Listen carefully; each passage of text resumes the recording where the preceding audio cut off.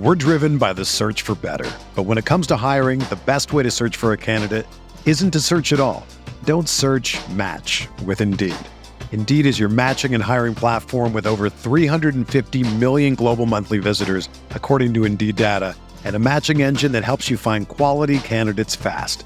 Ditch the busy work. Use Indeed for scheduling, screening, and messaging so you can connect with candidates faster. Leveraging over 140 million qualifications and preferences every day, Indeed's matching engine is constantly learning from your preferences, so the more you use Indeed, the better it gets. Join more than 3.5 million businesses worldwide that use Indeed to hire great talent fast. And listeners of this show will get a $75 sponsored job credit to get your jobs more visibility at Indeed.com/Blue Wire.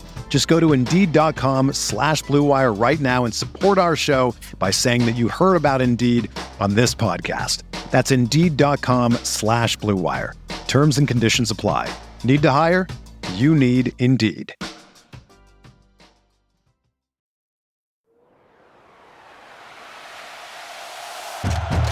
Breaks a tackle, watch out! Burst of speed! Look at this freshman! Welcome to the home of professional football, Canton, Ohio. Hello and welcome to another episode of the College to Canton podcast, the perfect show for any and every college football and NFL fan. I'm your host, Travis May, and you can find me on Twitter at FF_TravisM.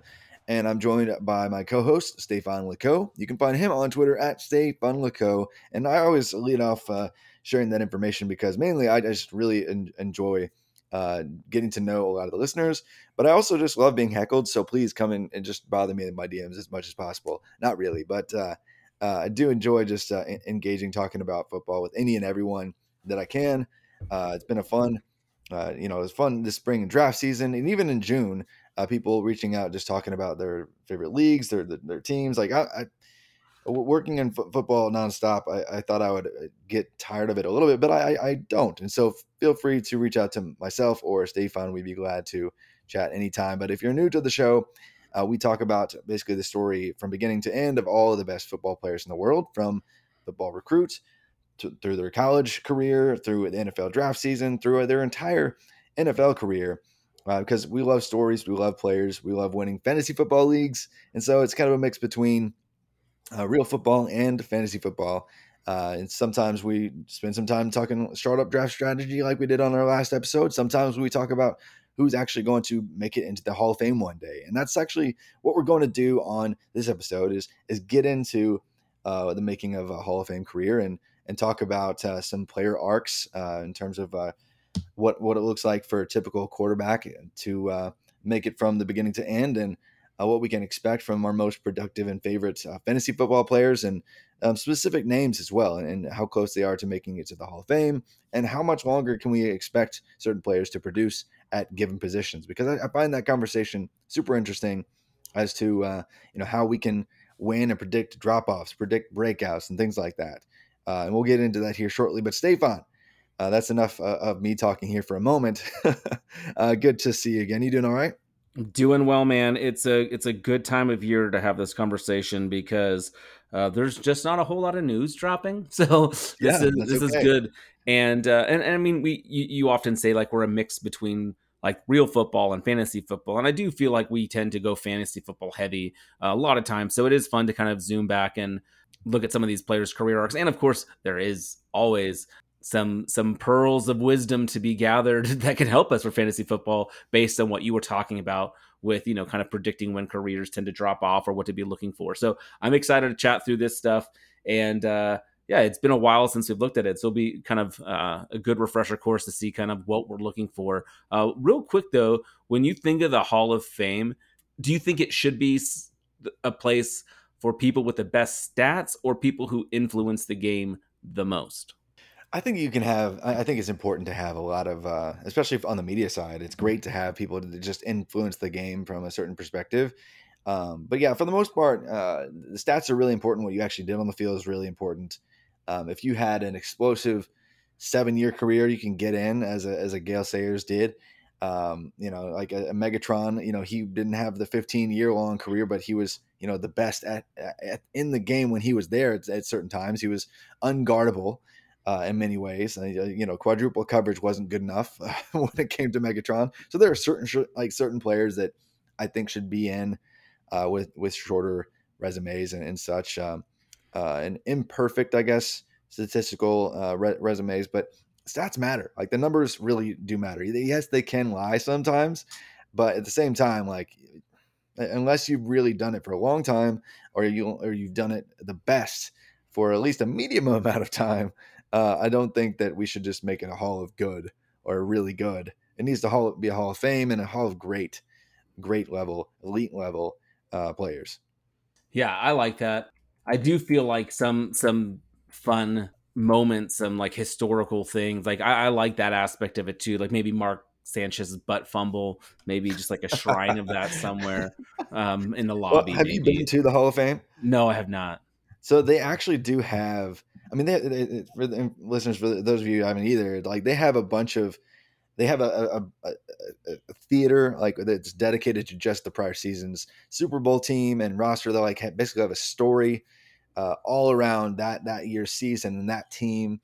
But then they have like sections that are just like about historic teams that don't exist anymore. Like there's players like that just did something this year that's really intriguing. Like I remember one of the last times I went, I think it was David Johnson's rookie year, and like he did something crazy as a rookie. Like he ran back a kick for like 90 something yards and then like had a rushing touchdown or 90 something yards. And so they had like his like gloves and cleats from that game. Like, and so they had that's cool. a bunch of stuff from like just that season and like iconic moments from each decade are featured. And so they really do have it is a hall of like fame from every single decade, and it's a really cool place. They're not a sponsor. Like it's a really cool place to go. Yes. So there is a lot of appreciation. I'm not sure they ever had the butt fumble in there, but they probably should have that in the parking lot as a statue. But I think that certain things like that belong for seasons. But in terms of like actual induction into the Hall of Fame, getting the gold jacket, I'm not sure Mark Sanchez deserves that. Okay, that's fair enough. Well, why don't we start by just kind of talk through some of your charting around like career arcs and stuff like that. Maybe intro the topic and kind of get into some of your analysis. Sure, and I think over the years, just because of all of us caring way too much about our fantasy football teams, there have been some really smart people that have done some historical analysis when it comes to PPR per game numbers by season, by year of career, by age, and so on.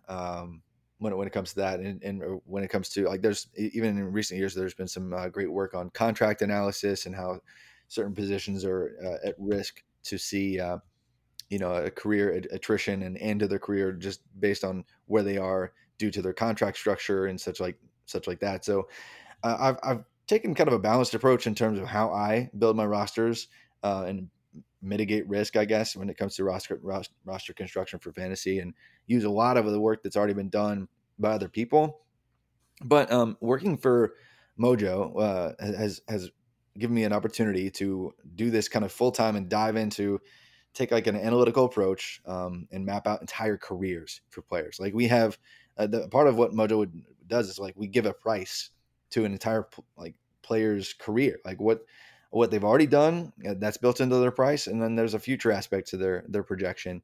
And when I like go into audit any of that, the pricing and the projections that we have on players, and trying to find, okay, what are we saying in terms of like how many years remaining on their career do they have? It's interesting to see how short the middle outcome is in terms of building out projections for any NFL player, let alone like an entire body of like all the skill position players in the NFL, which is pretty much what we have when it comes to the Mojo platform. We've got a bunch of there's like 400 running backs, wide receivers, tight ends, quarterbacks that we have on platform with career level projections. And so that's really made me think through things from a different perspective, because what we're trying to solve for is, a kind of efficiency based and volume based combo that leads to the pricing. And so it's great because it's a mix of efficiency and volume. And in fantasy, we love both. We need efficiency, but more than anything, we need volume. But efficiency or the lack thereof can can lead to predicting the lack of future volume. And so I've taken a deep dive and really found, um, uh, I would say just an ability to predict where players are going to fall off just because of the data that I have access to. I don't have like some magic formula, but just want to get into like some maybe misconceptions about certain positions and players and things like that today, and then dive into some players that might make it to the Hall of Fame and might see a drop off in their career, or might actually maintain production longer than we might think. Um, so really, first off, Stefan, like with quarterbacks, it was just really interesting um, when I was diving into the numbers, because I always thought, like, man, like all these guys that are hanging around, like producing in their late 30s, like how are they doing that? Like this league, like the Ben Roethlisbergers, the Eli Mannings, the Philip Rivers, Matt Ryan's, like the Tom Brady's, Aaron Rodgers, like he's more mobile, but for the most part, a bunch of guys that aren't necessarily super dual threat guys. Like how are they even succeeding in this league where it's more and more like RPO driven and mobility driven? Like how are they doing this? And so I wanted to dive into the numbers, and like I found in a large scale sample, like over like 25 plus years of data, like quarterbacks, like we always think that, oh, they're going to be in the league for 10, 12 years. They're really not. A lot of them like really don't make it, but there is kind of a magical tipping point for the quarterback position where if you just make it to a certain year, you're probably going to be there for another 4, 5, 6 years. And I always understood that just anecdotally, or at least thought that to be the case. But I really confirmed this when I dove into a mix of passing efficiency and then volume of production for fantasy purposes and real football purposes, and found that actually if you make it beyond year 10 or 11 in your career, and you make it to year 12 as a quarterback, like almost everyone who made it to that point, beyond that point, actually found some of their most efficient and successful passing years beyond the 10 and 11 year mark across the board. And that led many of them to actually play into year 15, 16, 17, 18. I know we're working with a smaller sample because it's quarterback versus like wide receivers, but it's just interesting to see how long quarterbacks could play. And we've seen that with Tom Brady, but it's not just Tom Brady. It's not just Aaron Rodgers. Like several quarterbacks, we might see like another generation. We just saw one generation leave, and we've got a bunch of young pastors in the league. But we might see the next generation of quarterbacks that makes it into that. And we're talking about a whole new generation that is even better than we're currently seeing right now with the Mahomes and with the Burrow, with all those young players that are really good right now. We may see even an uptick in their efficiency based on historical numbers, where if players just make it to that certain point, they even have better years in like the 12 to 15 mark. So I won't dive into every position, but that one jumped out to me at first because I always thought, once you get to a certain age, we can just assume like there's going to be a lack of efficiency. It's going to be a downturn in efficiency. And thus the volume would also decrease. But I always was just impressed by this ability for quarterbacks to make it. And we can talk about the why, I guess, and what might be driving the why behind the increase in late career efficiency for quarterbacks. But it's just really fun to dive into a position and realize, just learn something new and realize that, maybe we're wrong about these guys that we're discounting, like a Matthew Stafford, or maybe we're wrong about like Russell Wilson being, done or washed, or maybe Jared Goff is actually going to stick around for a couple more years and then end up being around way longer than we expect. But in Dynasty, he's dead to us already. Like there's just certain players that I think we have a lot of assumptions surrounding, but don't understand like the historical precedent that they would be defying if they do actually fail anytime soon. Yeah, and I like that too because especially like you bring up the Russell Wilson example, and like his contract is not one where the Broncos can get out of. So No. like he's going to be playing, and like you said, like he could still have quite a few years left. I did while you were talking about how after that 12 years you see kind of even another uptick sometimes in this production. Do you think some of that is because of the the age at which we're looking back here? Some of it has to do with rule changes and stuff like that, or do you like because in the beginning of their like Tom Brady and Aaron Rodgers and these guys, Peyton Manning, the beginning of their career, the rules were a little bit different and it's become more of a pass happy league, or do you not think that really answers the question satisfactorily? Yeah, I think there were some parallels to that, and just because it is more pass happier than ever. But I think when I dove into it, it just I came to the conclusion that it's essentially an experiential boost, because at some point, Tom Brady's like, he's an absolute liability from a mobility standpoint. Like, there's no reason he Yeah. should even, like, just from a common sense standpoint, be on the football field for the past few years. But at some point, he had just an experiential edge over everyone on the field.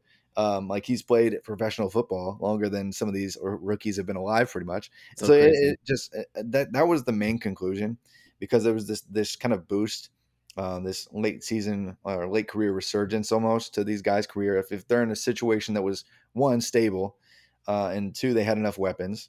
Uh, that's pretty much requisite anywhere. But like, if you're in a stable situation contractually with the same offensive coordinator for multiple seasons, and you've been in the league for 10, 12 years, there's a great chance you're actually going to have still one of your best seasons at quarterback.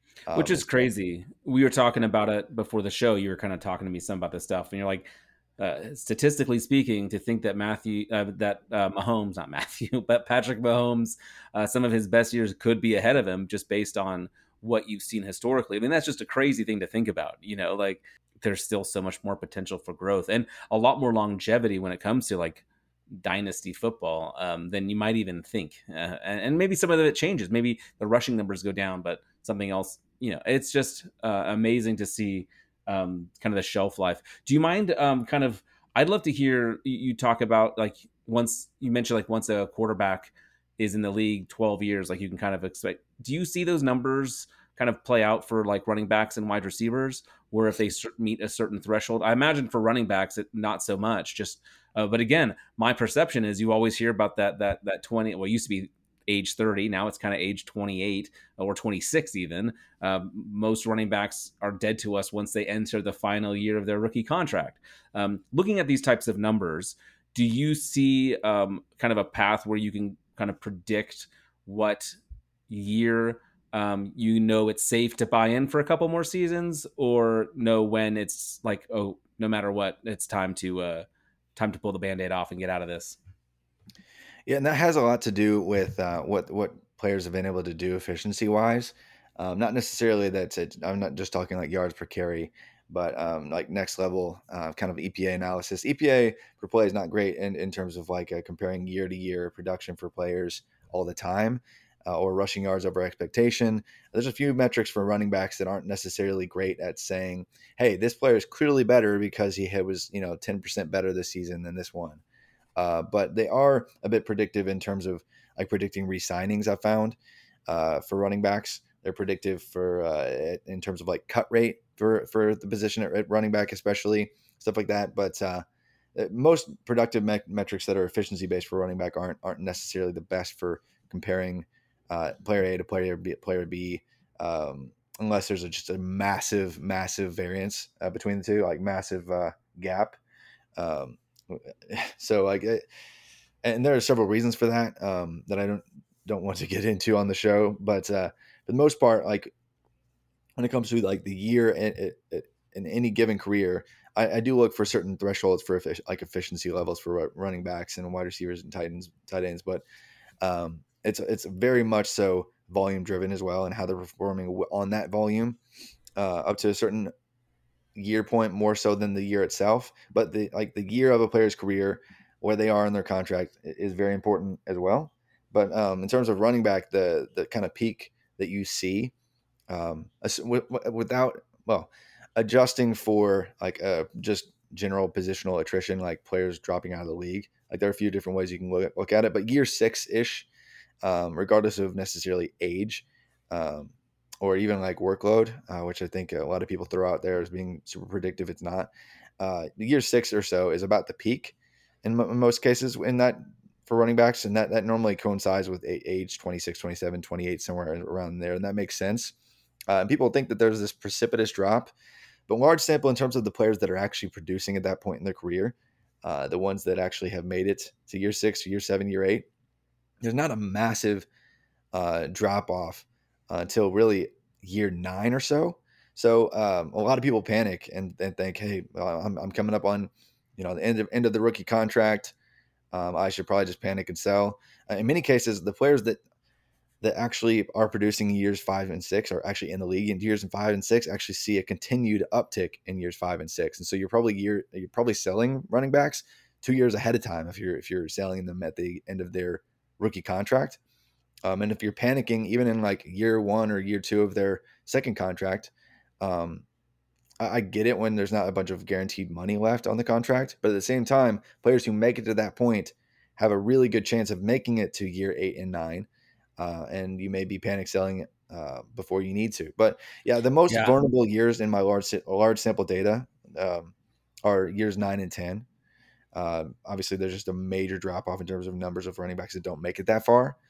But if you do, there's a good chance you actually make it to year 12. So it's funny to see like there's this dip. Frank Gore. Yeah. I'm super curious to see if this trend continues. Looking at like Leonard Fournette, Dalvin Cook, Ezekiel Elliott, all kind of guys in this range. And I, for one, assume they'll sign somewhere. But if they're not willing, like a guy like Melvin Gordon, if they're not willing to sign for less money and NFL teams realize that their efficiency numbers are declining and they do decide to go an option like a cheaper, younger route, maybe not quite as good, but I'm wondering if that trend will change because we have seen the NFL signaling to us that they're devaluing the running back position. And so I wonder if we'll see that begin to change, and we won't know maybe for a couple of years. Let's see what Zeke does. Let's see what Kareem Hunt does. Let's see if they sign and start producing and get opportunities, or if the NFL has just moved on. Like, do you feel like we could be at one of those kind of pivot points where we kind of see some of the changes? Yeah, we're going to learn a lot based on this 2017 class, because the 2017 class is a really great case study because it was one of the deepest running back groups ever, and it's one of the most productive classes ever. It may actually end up going down as like the best running back class of all time. Can you throw out a couple names? I know most of our listeners probably don't have those guys at the top of their head. So like it's just going down like just the draft board. Like Leonard Fournette was the first running back taken that year. Christian McCaffrey, also a first rounder. Dalvin Cook, Joe Mixon, Alvin Kamara. Those are the top 5. And then it was Kareem Hunt. All names that, other than like Christian McCaffrey, like a lot of us are nervous about if we have them on our rosters because we have no idea what's happening. Right. But it's even like the non-elite level producers that year, like were just insane. Like guys like James Conner was in that class. Yeah. And Kareem Hunt was in that class. He had his peaks. Deontay Foreman's still hanging around the Bears. So Samaje Perine has new life this year. I like those last two more than the first few, actually. Yeah. Like Perine is a target of mine right now. Yeah. But and even like in the later rounds, like we had Aaron Jones from that class, man. Like it was absolutely stacked top to bottom. Even we had the productive fit there for a couple of years with Chris Carson. Like it was even the guys who weren't perfect hits. Like there were just so many good players, and a bunch are kind of up in the air though right now. Like 3 of the primary unsigned guys like that we're worried about their futures. We're going to learn a lot about, at least we're going to be able to observe a lot in terms of like the direction of implied futures for upcoming classes and how we can treat maybe years 7 and 8 and 9 for a lot of these guys, because these guys they've been in the league 6 years, 2017, 18, 19, 20, 21, 22. So like the peak year for most careers of players that actually make it this far, we've just seen it. And so the best is probably beyond.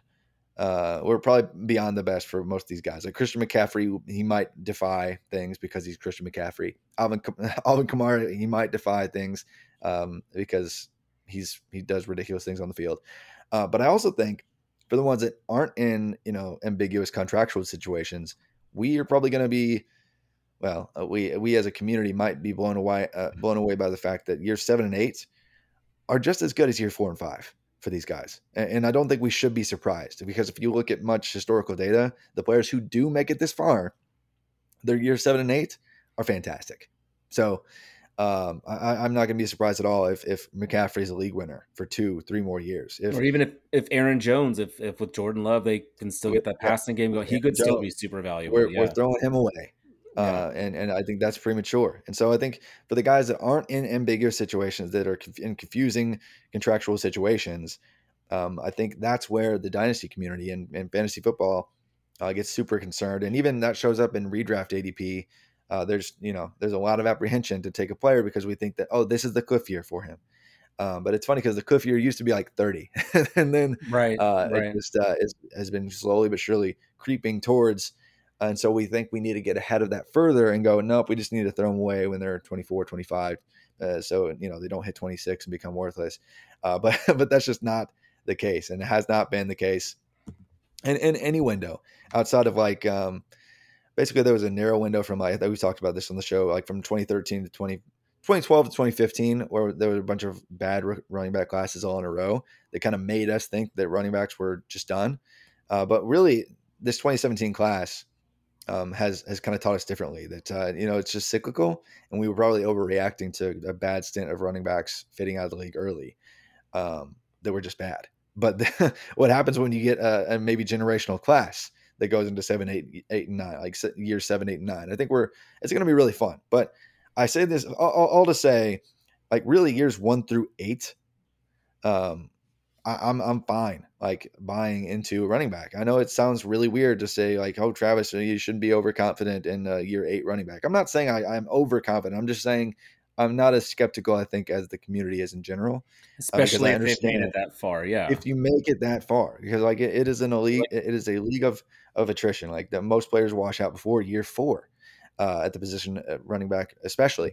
But if you do, years 4 through 8 are generally very, very good. And so I know that they might not be as good as year 6 by historical population comparison, but I think we just completely miss an opportunity in how we build dynasty rosters and ship players off before we really should, because we're scared of being left waiting too long with these guys.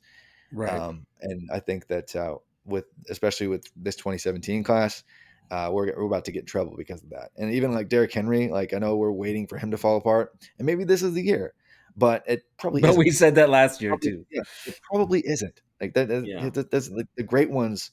The great ones just produce year over year, every year, and especially a wide receiver, like that's super true. Several people have found that to be true, but like we just really don't need to panic with the running backs in the way that we do. Is the long and short of it. Yeah, and it looks like from this this graph here with wide receivers, you kind of also see kind of that peak hit around that year 6, but it has a much longer.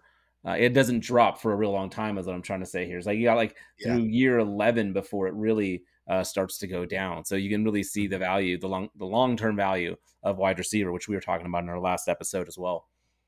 Yeah, and I'm not saying that I always, again, I would much rather have the young elite receiver because of the implied future value being so much higher.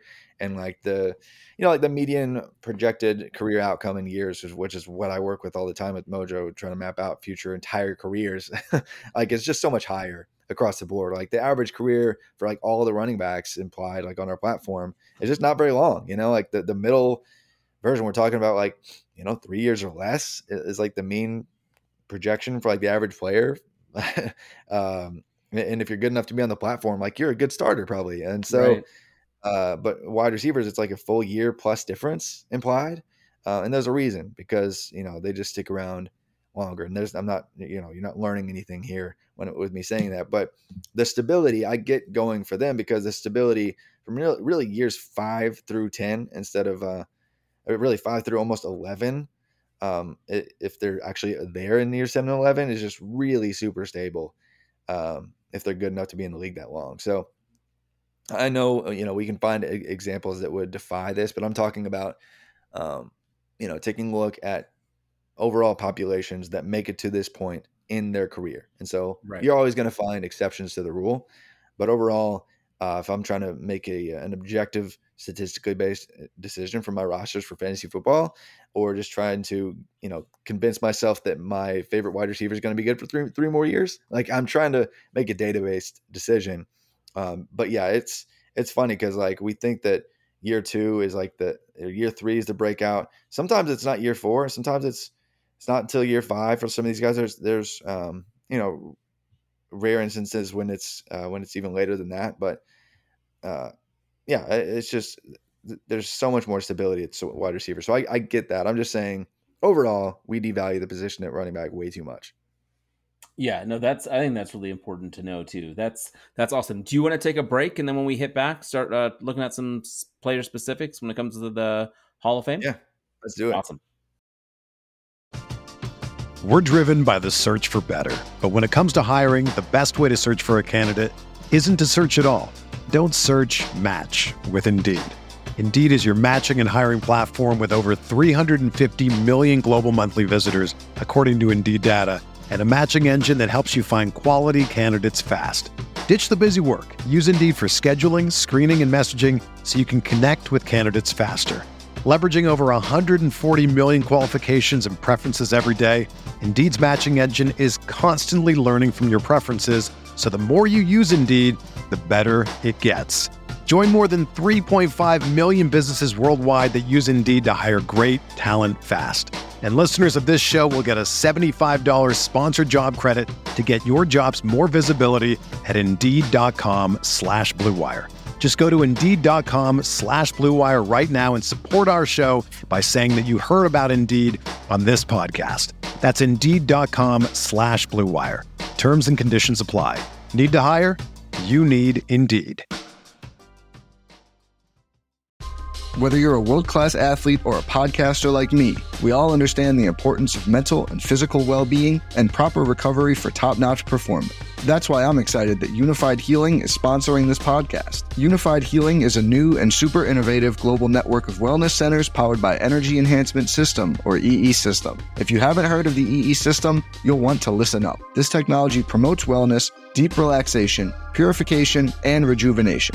In hundreds of locations across the globe, access to a center is easy and affordable. Interested in experiencing the EE System technology for yourself? Go to unifiedhealing.com/Blue Wire to learn more and find a center near you. That's UNIFYDhealing.com/Blue Wire. No material or testimonials on the Unified Healing website are intended to be viewed as medical advice or a substitute for professional medical advice, diagnosis, or treatment. Always seek the advice of your physician or other qualified healthcare provider with any questions you may have regarding a medical condition or treatment and before undertaking a new healthcare regimen, including EE System. All right, welcome back. We are going to jump into some Hall of Fame discussion. Excited to get into it. I have a trivia question for you. How many players have been in the NFL for more than 2 decades? Oh my gosh. I don't know. I'm just looking at your sheet here. I think it's just Tom Brady, right? Like he's like the only one who's been in for 20 plus years, isn't he? Well, it's maybe since like 2000. Because then you think you had like maybe a couple punters back in the day. Oh, he said football players. real football players, not kickers. Not Elder Greco. Yeah. Anyway, let's jump into the quarterback position. I think that's always really interesting. Kind of curious what your thoughts are. Obviously, Tom Brady no longer in the league, but he is a shoo-in. Who are some of the names that we should be looking at? Maybe people who just ended their careers, like a guy like Matt Ryan comes to mind, who just was around for 15 years that he was a starter and put up some pretty big numbers. But is he a Hall of Fame player? He doesn't feel like he should be, but maybe you can tell me otherwise. So let's just look at this quarterback position, and you can kind of take me through like what you're looking for and maybe some career arcs that we can maybe see whether or not they're going to get close or not. Yeah, and the reason why by the way, if you're new to the podcast, like this whole show, like this was the idea. It's like from college to Canton, like from Canton, Ohio, the Hall of Fame. Like we wanted this show put in place because we wanted to just talk about, the best players and what makes the best players. And so once a year, we basically have this conversation of like who's close to being in the Hall of Fame, who might be soon, and how does that actually affect us for fantasy football, and if it does. So, with Matt Ryan though, that's a name that's always going to be polarizing, because when people think Matt Ryan, especially if you've only been paying attention to football for like the last 7-8 years, 28-3, 28-3, yeah, and like that's what he's known for. And then like recently he had the couple other fall apart moments, and we like to look at these players as like there's a culmination of like the biggest moments, but really like there's, I hate to break it to you, but the people who think that, those moments make him ineligible for the Hall of Fame, like he had a ridiculous career, like to be in the league, to have 234 starts in the NFL is absurd. And I know that just longevity doesn't do it alone, but to be good enough for that many years, to have 234 starts and, to have, 62,000 something passing yards, he's going to finish his career. I know he's not officially retired right now, but he's all but retired. He's going to be finished like what, top 10 in most reasonably meaningful volume stats, and even some efficiency stats. He's going to be way up there in terms of like his passer rating, his touchdown percentage marks. And he's got MVP on his resume. Like there's several reasons, just objectively speaking, why Matt Ryan should be in the conversation to make the Hall of Fame. And a lot of people who put together like calculators or like one of my favorites is the Sports References or Pro Football References Hall of Fame monitor tool. Actually kind of gives a score to players and says, hey, based on historic like average Hall of Fame numbers, like this is what a Hall of Fame career would look like. And like the average Hall of Fame quarterback actually has just under 40,000 passing yards, and Matt Ryan has 63, almost 63,000. Average Hall of Fame quarterback has 268 passing touchdowns. He has almost 400 passing touchdowns. And I know it's an easier passer happy era, but he crushes everything across the board from a volume standpoint. And then he has a bunch of Pro Bowls. He has 15 years starting. He has an All-Pro. He's got an MVP. He's got a bunch of things going for him. He's more than just a few collective moments that we joke about him for. Yeah, and I think it's good to put those statistics in kind of reference to like using him as an example. And the reason I brought him up first is because he's like right under that line of that Hall of Fame average. And so it's interesting to use him as a case study. But I do wonder, do you think from your own, like we were talking about running backs as well earlier, right before we hit record. Yeah. So quarterback numbers are going way, way, way up. Running back numbers will probably be going way, way, way down. Do you think going forward we should expect to see different thresholds in place for both those players? Or do you think just like going forward, we probably won't see that many Hall of Fame running backs hitting those same numbers, and quarterbacks who are putting up way bigger numbers than some of these other guys just might not make it in? What do you think? Yeah, I think we've seen the Hall of Fame kind of adjust for eras over time in terms of like what the expectations are for players to get in. But most of the time, the bar has just been moving higher. Like it's been higher and higher and higher because it used to be that there was only 14 games and then there was 16. Now there's 17. We're probably going to get to 18. And so like all these volume-based stats and like all these offensively friendly stats have made it to where the Hall of Fame has kind of been trending in a direction of really just everything's greater. But with the running backs, I think it's going to go in the opposite direction. I think we're going to see the bar just move down in every aspect because we're just not seeing running backs that stick around long enough or have enough rushing yards to really meet the requisite marks, and especially with rushing. But with receiving, it's going up. But overall yards from scrimmage, even it's just not there. You're not seeing as many, Frank Gores at all. We may never see another Frank Gore type longevity career at the position. But before we move to running back, the mark has been kind of moving up over time. Like you can kind of see it if you look at like the passing yards leaders. Like the line used to be like Johnny Unitas. Like if you wanted to be like a shoe-in for Hall of Fame, you needed to get at least to he's like right at 40,000 for his career. And like Jim Kelly get in with 35,000 plus. It was because I get a really crazy 4-year window. The few exceptions that got in after him that had less than 40,000 yards, but it used to be that was around the line. Those people who kind of study what makes a Hall of Fame player at certain positions. Like you needed to get to at least to like 40K. And then kind of moved up, and it needed to be Fran Tarkenton. Like it needed to be at like the 47,000 mark or around there to get in the conversation. Players that went in after him, like Warren Moon, like John Elway, like Dan Marino, like those were obvious players. A few exceptions, like Dan Fouts got in after him. that were lower, but like the bar had moved. And so like Carson Palmer was an interesting case for a long time because he was actually where he finished his career. He was like right at the Fran Tarkenton line. But so I joked that like it's now the Carson Palmer line. But what's interesting, I think what we're going to see in the coming decades is that Matt Ryan might be the new line. Like he might be the guy that gets in barely, but has like all the threshold stats at touchdowns and passing yards where for the most part, when the Hall of Fame committee is meeting, like, well, he didn't even have as many X as Matt Ryan, or he didn't have as many starts or stats or all pros or Pro Bowls or whatever it is. The line's kind of going to be moving again. It might settle around that Matt Ryan line at like 60,000 passing yards, 400 passing touchdowns ish. QBR, they might use him as like the new line.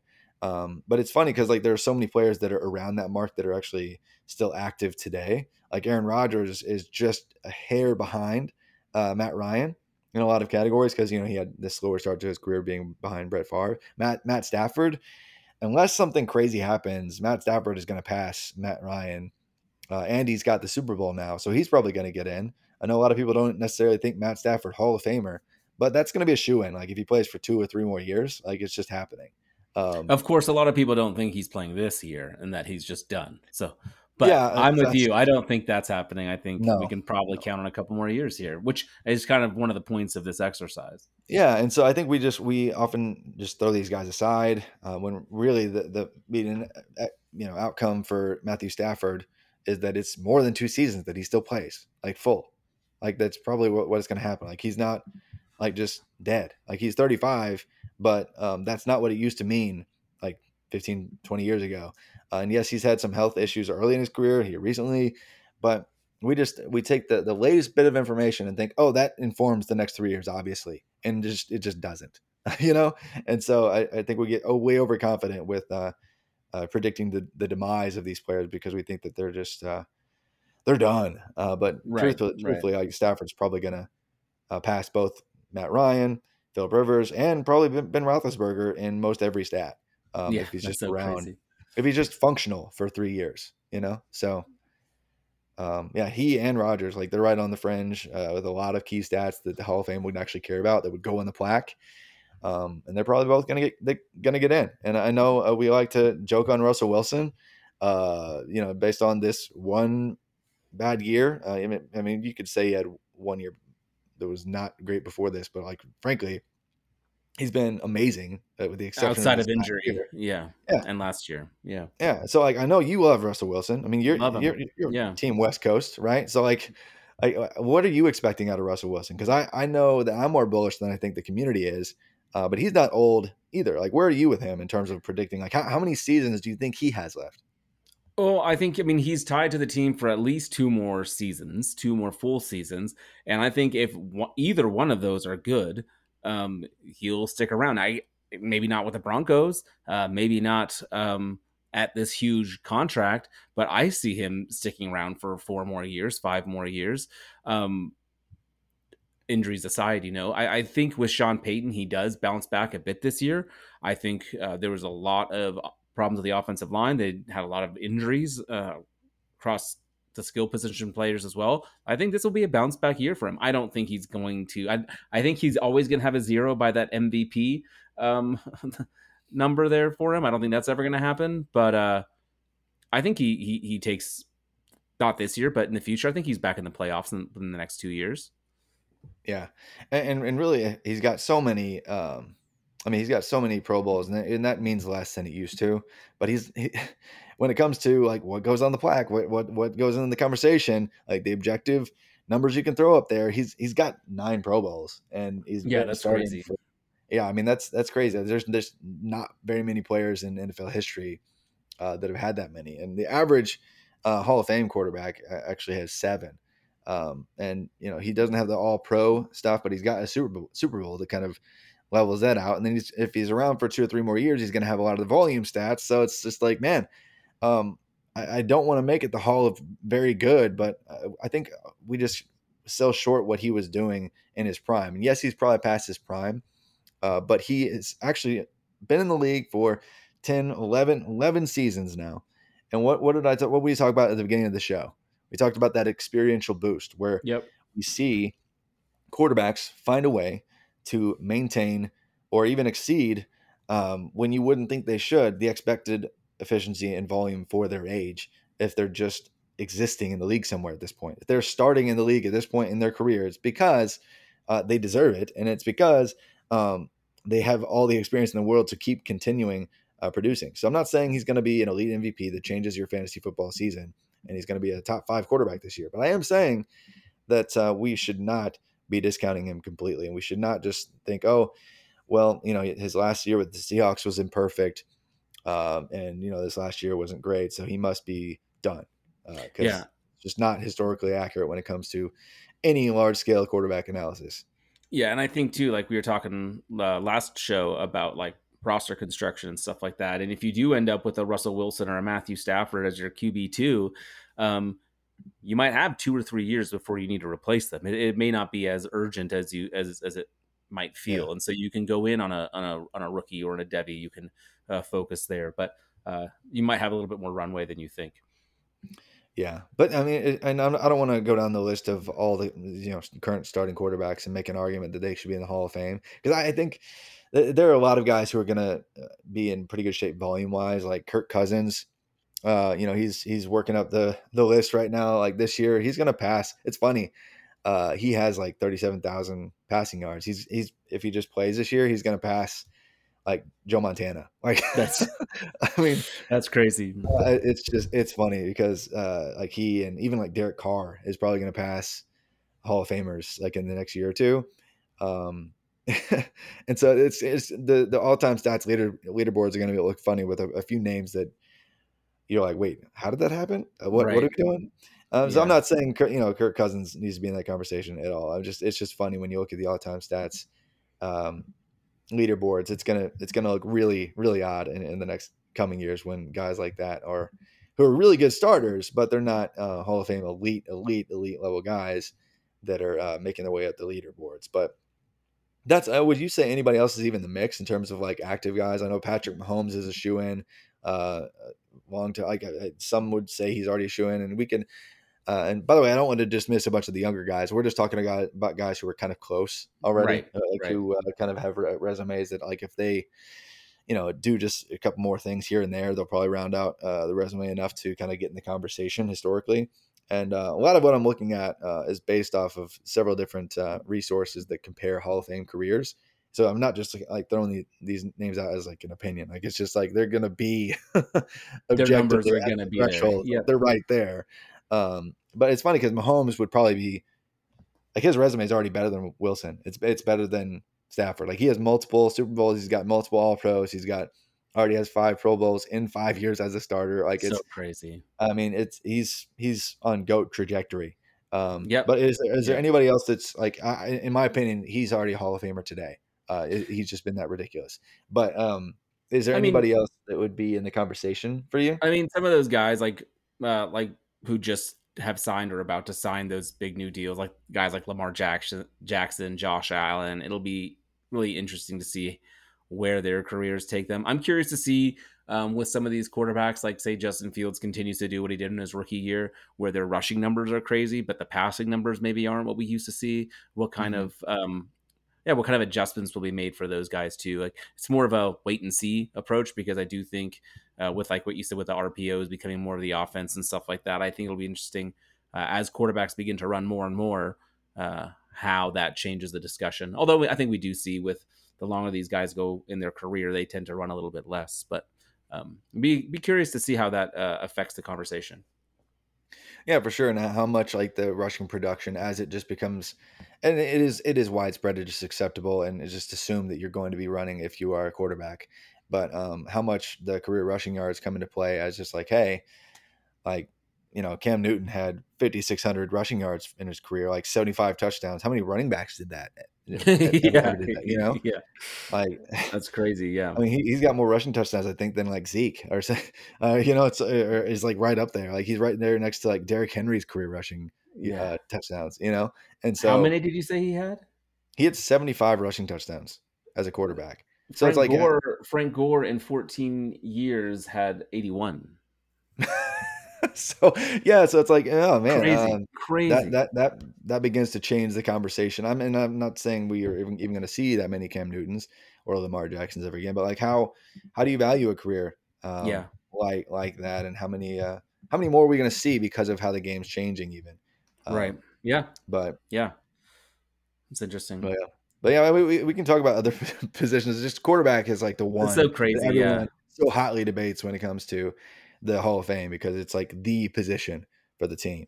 Well, and running back's tough because of what we said earlier, where we're just seeing so much less usage. I think like the two guys that you've kind of hit on already are probably the two most interesting in Derrick Henry and Ezekiel Elliott as far as like current players. And of course, is Ezekiel Elliott a current player? We don't know, but it is pretty interesting to see just how far down you have to scroll on this list of like your Hall of Fame list here before you find some active players on here.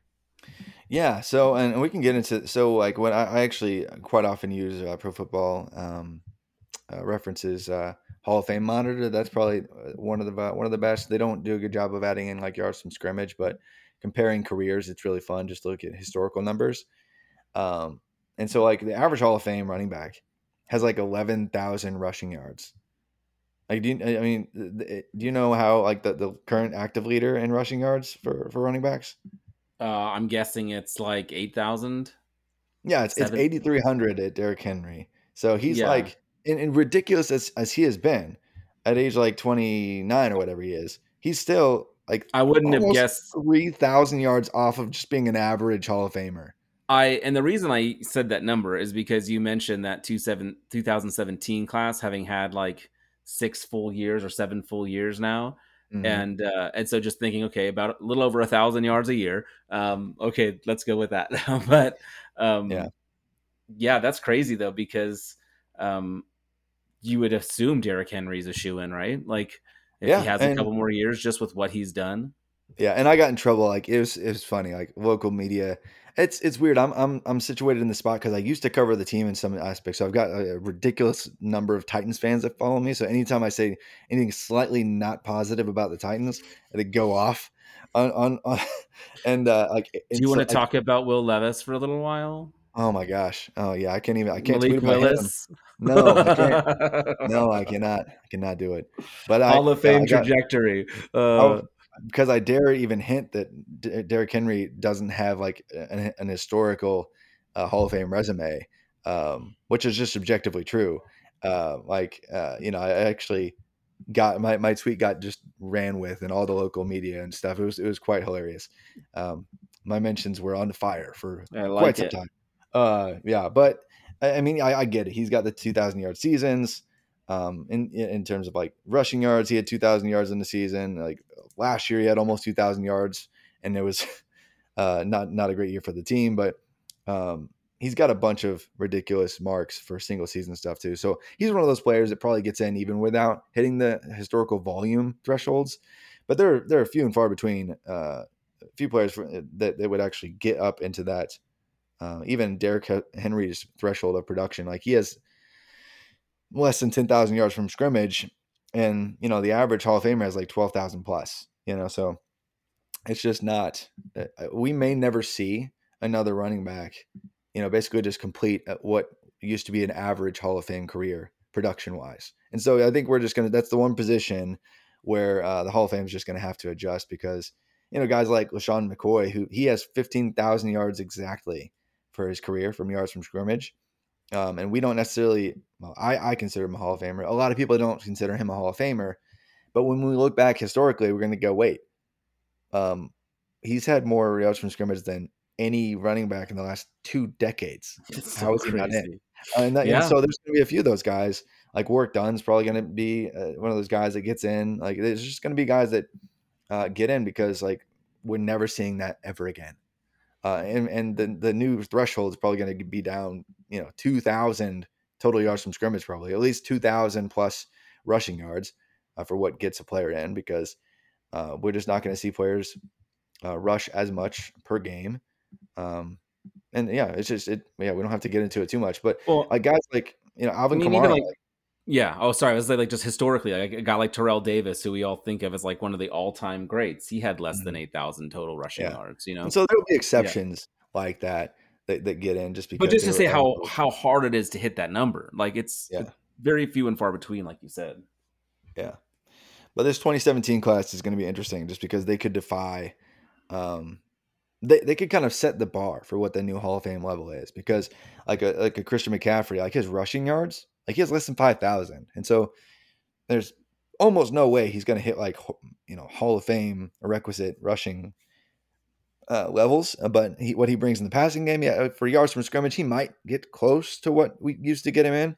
But I think he may be the player that kind of sets the new bar. Like we got into the quarterback discussion with Matt Ryan being the level. Like Christian McCaffrey might become the new level, or Alvin Kamara may be the new level. I know a lot of people question his ability to get in because of his lack of just pure rushing upside. But I would kind of be against that. I would say like his balance to the game offers something unique that there's value there. But are there any other players outside of like? I mean, we could talk about Saquon Barkley, but he's another one of those players that he's flashed incredibly, but like the volume is not there still. Or Nick Chubb, because he's just a pure amazing elite runner. But as much as he's been an elite runner and he's been around since 2018, he's still only at 6,300. So, Right. What do you like? Are any of these guys what you would consider Hall of Fame worthy? Like out of players right now, beyond just Derrick Henry? No, and I think it speaks to, I mean, not yet, I'll say that. I think it speaks to kind of what we talked about earlier, where outside of that 2017 class, there's kind of been a bit of a dip in like the talent level in the running back classes. And so I think, yeah, maybe if Dalvin Cook or Ezekiel Elliott, I don't think so much with Zeke, but maybe if Dalvin Cook or one of these guys, Leonard Fournette, gets signed and get the opportunity to get like first shot, like lead back type work, yeah, maybe, but I just don't see it. I really think it's going to be pretty tough for any of the like current active guys based on just like looking at these numbers and where people are at. But yeah, so for me, outside of some of the guys you mentioned, I don't really see it. Yeah, I will say Zeke might become that player that's like the new minimum threshold, because he has like 10,600 yards from scrimmage, which is more than Derrick Henry actually, and they're in the same class. It's more than any other player actually in the league since he joined the NFL. Like no does one Zeke has more. Feel like a Hall? Like, does that feel right? Do you think he should be in the Hall of I think Fame? 2 years ago, everyone would have said yes. Yeah, But because of how the last 2 years have gone, people think it's no. But just because of how running back careers go, like our last thoughts of them are not fond. But I think when people look back on his overall career and in totality, in terms of like how he came into the league and how dominant he was, maybe the best back in the league for 3 years or so there, I think people will realize, oh, okay, yeah, he was setting just ridiculous marks for 2 or 3 years in a row. Was the most dominant, if not top 5 dominant for a while, and hits a lot of marks in terms of like he has an All-Pro. He's got some Pro Bowls. He had 7 solid seasons of production. And really 7 solid seasons of production historically is the minimum for running backs. Like with the exception of Terrell Davis, who had like 5, I believe. Yeah. But like Sayers, I believe it was like 7. But for the most part, the minimum threshold is like 7 solid years as an elite level producer or top tier starter.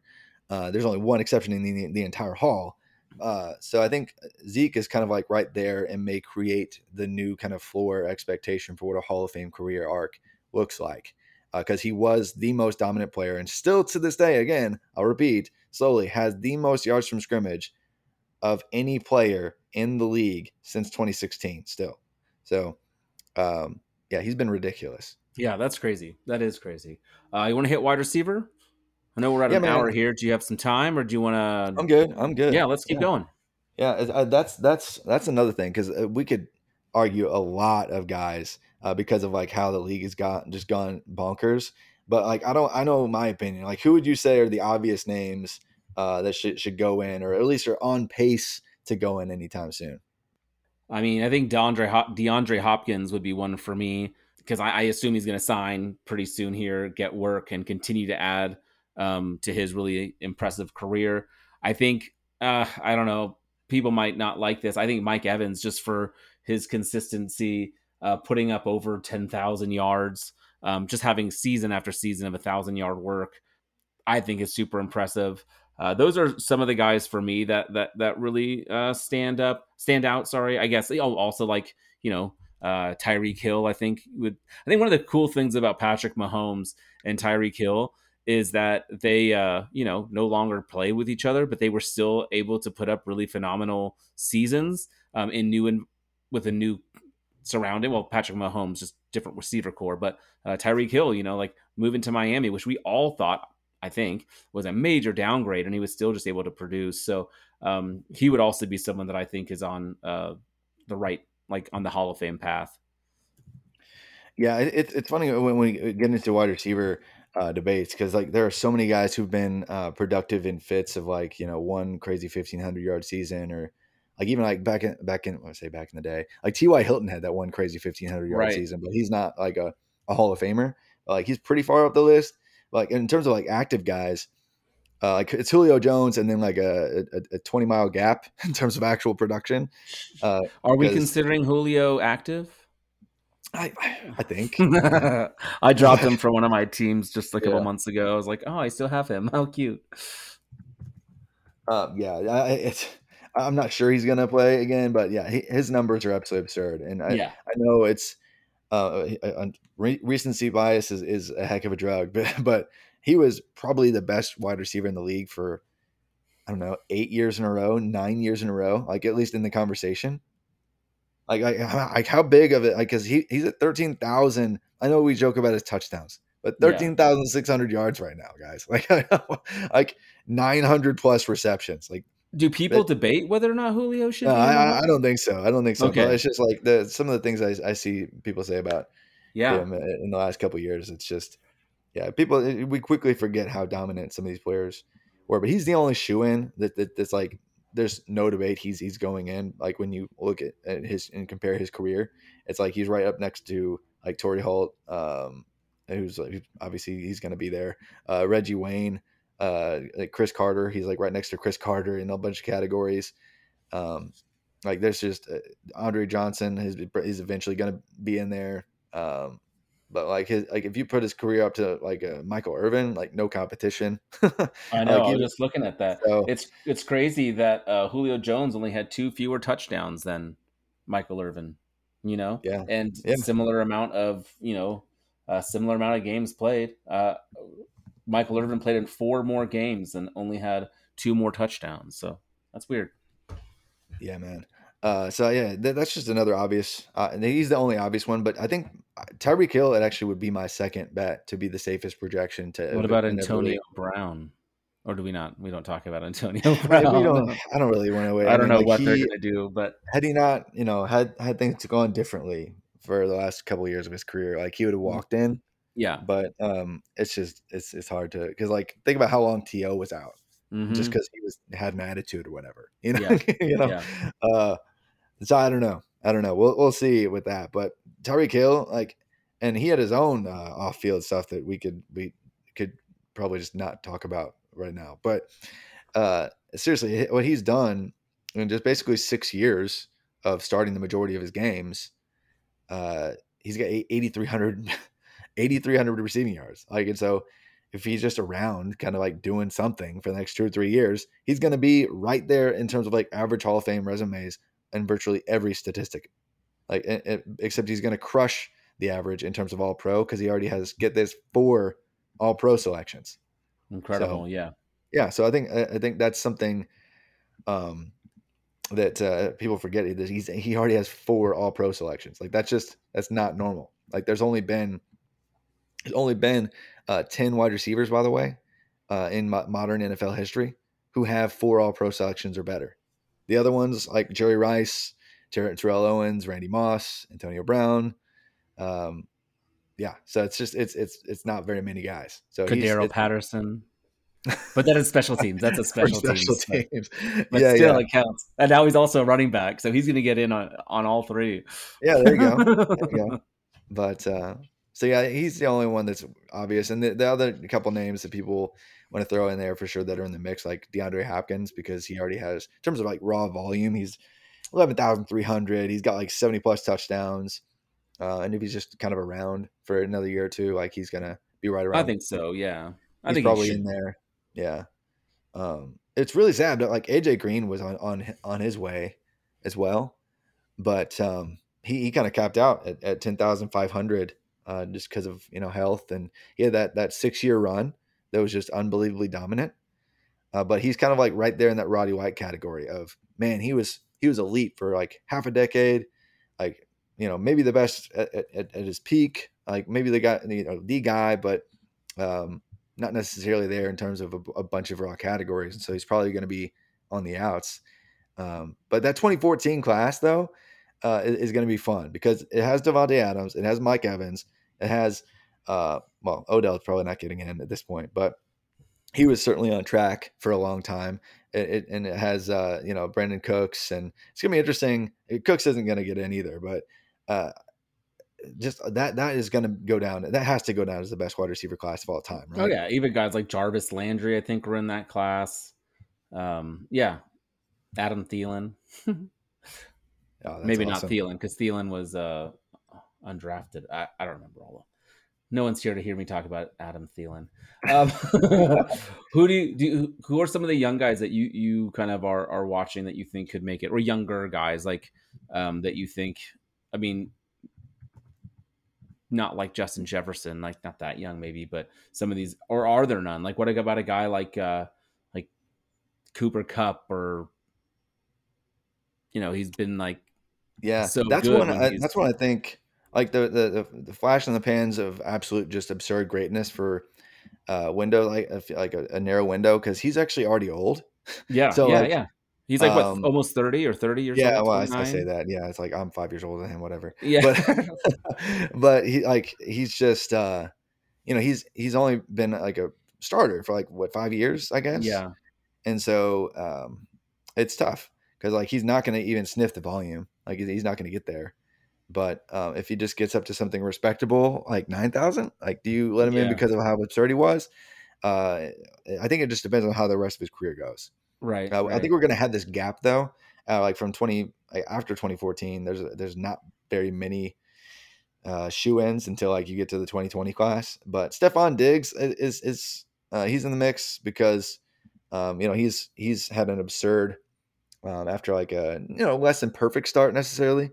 Probably just due to his capital, he's just absolutely just been nonstop dominant. But he's also going to miss like the prototypical historic threshold unless he's in the league for probably 5 more years.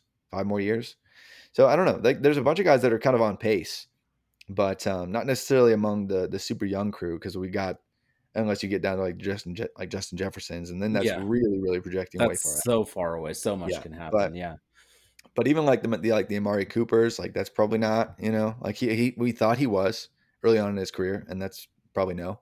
So that's where we could throw a bunch of names in the hat that like at one point were certainly on pace, like Keenan Allen, Michael Thomas, both were like, they were on pace. And like, if they were around for, so-and-so seasons healthy, maybe, but probably not just at this point, based on how things have gone here recently and where they probably live in their career arc.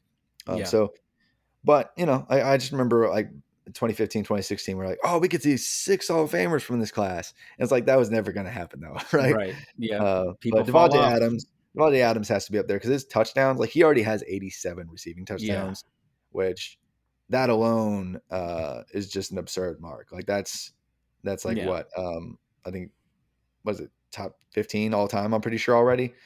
So he's probably going to get in just because of receiving touchdowns. Yeah, and he'll probably eclipse 100 like 2 more years. Yeah, but I think honestly, he is going to keep producing for a while, and I think Mike Evans is not in the trash. I mean, he's got 1,000 yards basically every single year of his career. Every single year of his career. He's not going to have the all pros, but he's going to have all the volume very, very soon. Like if he's around for 2 maybe 3 more years and just kind of hanging out. He's going to be up there right next to a bunch of Hall of Famers. And so it's going to be weird not to put him in. But I mean, the last thing I wanted to note, because like the only tight end that's even in the mix at all is Travis Kelce. Like there's no one else close. Like we could squint and maybe say Zach Ertz, maybe. But I think we'd get a lot of pushback there. Like healthy George Kittle, probably. Mark Andrews is like on pace. Like if he's around, like he could be the next Travis Kelce, given like how old he is and such. But Kyle Pitts is definitely not on pace as of last year. But so there's not a whole lot of I want to talk about that with that. But the flattening of the market share curve in terms of like where we see targets go on a per team basis due to the outbreak of 11 personnel and offensive schemes just distributing targets in a different way than they did in different eras. I do think that's going to flatten out this massive growth in receiving production. Like we might not ever see anybody, just because the volume's amping up and just because we're probably going to have 18 games here soon. That doesn't mean I think anyone's ever going to get close to Jerry Rice. And I don't think anybody necessarily even gets close to Randy Moss or Terrell Owens or even like Larry Fitzgerald numbers ever again because of the market share split being different. That's been changing drastically over the years. And even like when teams use 12 personnel because they're incorporating running backs and tight ends in their receiving yard market share numbers, target distribution, because it's just more optimal rather than force feeding one or two guys like they thought was the key in the 90s or in the early 2000s. Like we just might not see the same, even not to the same extreme as running backs. We might see that something similar in terms of there being a ceiling at the receiving production just because of how the distribution has changed, which I think that has to factor into the Hall of Fame consideration as well. Oh yeah, it certainly should. That's absolutely true. I was just looking at these tight end numbers.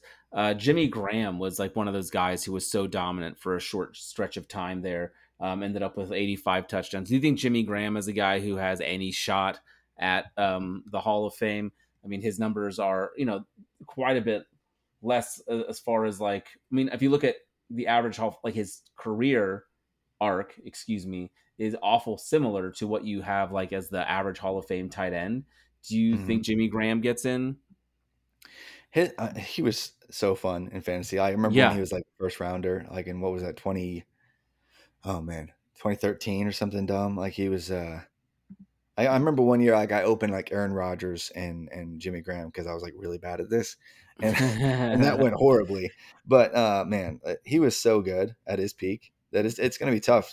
He actually fits a lot of the thresholds. He has more receiving yards, more touchdowns, a bunch of marks. I think when people realize how productive he was, I know the last few years he was just kind of clunking around, but he was so dominant at his peak in a different way than most every tight end in his generation, other than like Gronk. He's probably going to be in. Yeah, because I was just curious about him. Yeah, like he and probably Greg Olsen probably both go in. I know a lot of people don't necessarily think of Greg Olsen as a tight end or not as a Hall of Famer. I think he's going to get in as a tight end and a broadcaster because he's unreal. That's great. Yeah. So that's one consideration with him. Like I think he's just a lock because he's going to go in for two reasons. But yeah, Jimmy Graham I think is probably he becomes like that new line within like the receiving modern era of using tight ends in this way and to this extreme, like from a widespread point of view. I think he's probably that new line of like 8,500 receiving yards probably becomes this era's expectation for like minimum threshold, to automatically kind of get in for tight end production for sure. Yeah. Oh, that's good. Cool. Is there anything else that you have for us? No, this is fun. We just dove into a bunch of guys. Yeah, this is great. Players. It's fun. It's fun talking about it too, just thinking about how much stuff changes. And, like the dudes from my childhood that are in the Hall of Fame always feel like they're the ones. And so like talking about adding new people is always weird, as you get older, these guys keep coming in and you're like, wow, but they got old days, football's way more fun now than it was then. There were no good old days. I just love looking back and seeing them and just comparing these players that we get to watch now to some of these historical greats is always really fun. Yeah, man. Absolutely. Well, we'll be back with more goodness here soon. Here in the very near future, I am going to have another kid come into the world and join our family. So we might just randomly have an off week of the show in the coming weeks because, being a dad of 2 kids under 2 here is going to be crazy. But no, it'll be good, man. You guys are up for it. It's gonna be fantastic. And I'll have a couple guests on where we can do a couple shows here and there while you're out on paternity leave. So it'll be good. Well, great. Well, listeners, you know where to find us here because you're listening right now. But also feel free to find us on Twitter. I'm Travis May at @FF_TravisM. Stay Fun is Stay Fun Lako. That's Stay Fun LAKO. On Twitter. Feel free to reach out anytime. Ask us some questions about your favorite teams. Tell us where we are wrong about our Hall of Fame considerations. That's fine too. But until next time, you guys take care and be looking forward to another College to Canton podcast here soon.